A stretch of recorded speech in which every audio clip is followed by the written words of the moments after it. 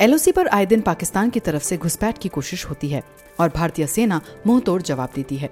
भारतीय सेना ने एक वीडियो जारी किया है जिसमें पाकिस्तानी आतंकी घुसपैठ की कोशिश करते दिखाई दे रहे हैं, लेकिन जब सेना ने फायरिंग शुरू की तो वो अपनी जान बचाने के लिए भागने लगे।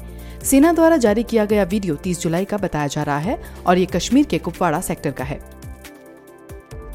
पेट्रोल और डीजल के दाम में शुक्रवार को फिर लगातार दूसरे दिन वृद्धि जारी रही। वृद्धि के बाद देश की आर्थिक राजधानी मुंबई में पेट्रोल 80 रुपए लीटर हो गया है, जबकि डीजल 70 रुपए 55 पैसे प्रति लीटर हो गया है।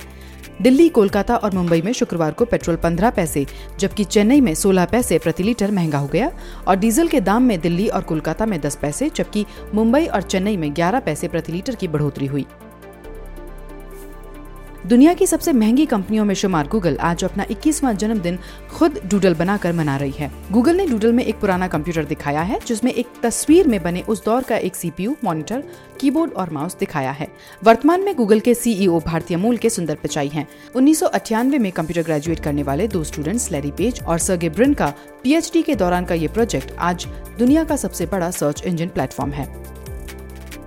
भारतीय क्रिकेट टीम के पूर्व कप्तान मोहम्मद अजहरुद्दीन शुक्रवार को हैदराबाद क्रिकेट संघ के अध्यक्ष चुने गए। पूर्व कप्तानों के चुनाव में 73 के मुकाबले 147 की विशाल बढ़त के साथ उन्हें HCA का अध्यक्ष चुना गया है। भारत के सफल कप्तानों में शुमार 56 वर्ष के अजहर ने पिछले सप्ताह हैदराबाद क्रिकेट एसोसिएशन में अपना नामांकन दाखिल किया था।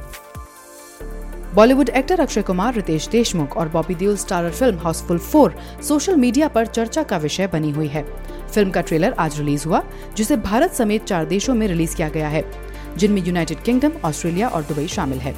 फिल्म का ट्रेलर कॉमेडी से भरपूर है और फिल्म के लिए भी ऐसा ही अनुमान लगाया जा रहा है। इसमें कलाकारों के किरदार हो या उनकी एक्टिंग, दोनों ही काफी दिलचस्प हैं।